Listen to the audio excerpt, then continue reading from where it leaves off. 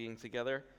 Well, as Ollie said, my name's Joe Crummey, and one of the leaders here, and it's great to have you here this morning, so welcome, and thanks for those who are joining online, and thanks to Angela and the team for leading us so well in worship, and I don't do this very often, but I'm going to just pretty much completely change what I was going to speak on, all within the last couple of minutes. So, what I was going to speak on, great message, and we'll get to it another time, but there's just some things stirring in my heart, and what part of the message this morning, we were actually going to take 15-20 minutes to pray, and I think that's what we're supposed to do, but I feel like I just need to address things a bit from a different angle, and so let me just share a couple things with you. I'm going to read a passage of Scripture, briefly unpack it, and then we're going to pray together.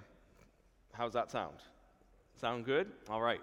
So, a couple of things I just want to share with you as a church family. One is, right now, Mark and Debbie Rushworth are in Halifax with 4 other couples. They went there this weekend, and that's part of our process of trying to discern from God. Are we to church plant into that whole area? If so, who, when, that process. And so it's an important weekend as they went on Friday, and they've been praying and getting geography and meeting people and all those different things. So that's something that, again, we're praying into and discerning. It is gift day, as Ollie said, and so I just want to give an update on that. And so as we're about these renovations and our church weekend coming up in June, so thank you for those who've registered for the church weekend. I think we're over 110 registered for the church weekend, and we want everyone there. So when we say church family weekend, family doesn't mean if you're single, you can't come. No, we're just talking family as in church family. And so we want everyone there, young and old, but we do need to know some numbers and some different things. So there's some paper registrations here and are welcome. If you're on My Christ Central, you can do it all through there, but please register, and our gift day is going to help pay for that. And I'm going to give an update on gift day. So we had our first one last week, and we're really believing for God to provide. And I think a year ago, our first gift day, because we usually do it over 2 Sundays, I think a year ago, our first Sunday of gift day was about $8,500, which was a little bit discouraging, but we're thankful for every penny. And over the next 3 months, our second Sunday, we got to about 30,000 or 33, and then over the next 3 months, more money trickled in, and we got to about 50,000, which we're really grateful for. But we're like, okay, God, with these renovations, we are praying for more than that as God provides. And so a couple weeks ago, I went through some of the stories of God's provision in history, and just amazing how God does it. And so I'm really grateful and thankful to say on our first Sunday this year, we had just over $55,000 come in. So a big thank you to those who gave, and that's very encouraging. And I know different ones are giving today and over the next few weeks, and so we're going to continue to pray into that. And I was going to do a part 2 of speaking into that on just some of the practicalities, but I feel it's more stirring faith today than it is some of the practicalities. We can come back to it. So if you have your Bibles with you, I'm going to read from 2 Kings, and so one that we don't always read from, but 2 Kings chapter 6, and let me just read it to you, and it's easy to follow along because it's a story, and it's a real story, but it's a bit easier to read along with. And I'm just going to read the story, and we're just going to look at a couple things from it, and then we're going to pray together. Okay, so we're going to pick it up, and there's a guy named Elisha, and Elisha is a prophet of God. He hears from God, and he's speaking to the people of Israel, and there's a lot of enemies with the nation of Israel. And so there are a lot of people out to get Elisha and the nation of Israel, and so they've kind of got enemies on every side, and this is where we pick up the story. And so this is verse 8 of 2 Kings chapter 6 in your Old Testament. Don't worry, I'll read it, and you can follow along if you have it on your Bible or on your phone. And we read this. Now the king of Aram was at war with Israel, and after conferring with his officers, he said, I will set up my camp in such and such a place. And the man of God, that's Elisha, sent word to the king of Israel, beware of passing that place, because the Arameans are going down there. So the king of Israel checked on the place indicated by the man of God, and time and again, Elisha warned the king so that he was on his guard in such places. How would you like to have that as your secret intel if you're the nation of Israel? And that's what happened. It says this enraged the king of Aram. No wonder. He summoned his officers and demanded of them, will you not tell me which of us is on the side of the king of Israel? Like, who's Snitching on, like who's giving all the information? And they were saying, none of us, my lord the king, said one of his officers. But Elisha, the prophet who was in Israel, tells the king of Israel the very words you speak in your bedroom. Go find out where he is, the king ordered, so I can send men and capture him. The report came back, he is in Dothan. And then he sent horses and chariots and a strong force there, and they went by night and they surrounded the city. And when the servant of the man of God got up and went out early next morning, an army with horses and chariots had surrounded the city. Oh my Lord, what shall we do? The servant asked. Don't be afraid, the prophet answered. Those who are with us are more than those who are with them. And Elisha prayed, O Lord, open his eyes so he may see. Then the Lord opened the servant's eyes, and he looked and saw the hills full of horses and chariots and of fire all around Elisha. So as we've been singing this morning, we're singing God of revival. God, you can light up any darkness. We're singing about God's perseverance. So Jackie bringing that and saying persevering, and that the Lord's never forsaken us. God provides. And Kenyunga coming and saying, look, here's the reality. We have circumstances around us. The circumstances don't go away most of the time. So Kenyunga saying, hey, we were displaced, we found a physical home, and then people were coming and destroying all the physical buildings. Kenyunga saying, you got fear or faith? Faith is not saying, I'm just going to pretend they're not there. That's not what Kenyunga is talking about. He's saying, no, we're facing, like, people are coming and they're going to destroy our house.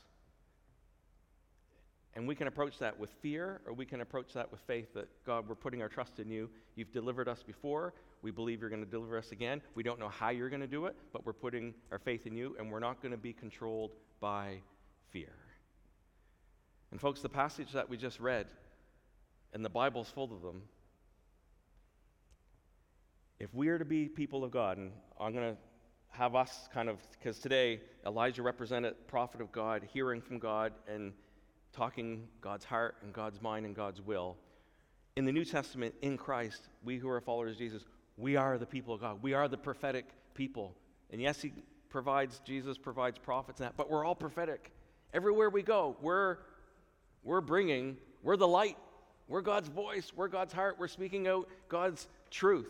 And guess what? That is going to be contested. And the armies might look different. Kenyunga faced physical armies. We don't have that as much in Canada. But we face different things that we have to battle. And if we're going to speak out God's love and God's truth, we're in a spiritual war. We have real enemy, and Satan wants to rob, kill, and destroy, and that comes through all kinds of different means.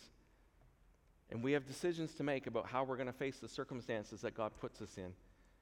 That we're going to be either facing them with fear or with faith. But let's be clear. We can call facts facts. Elisha was surrounded by an army. So you can't pretend there wasn't an army there. Oh, no, there was an army. And I'm more with Elijah's servant going like, if I woke up and I looked out and there's an army surrounding the city, I'd be like, oh my Lord, what are we going to do? Fear.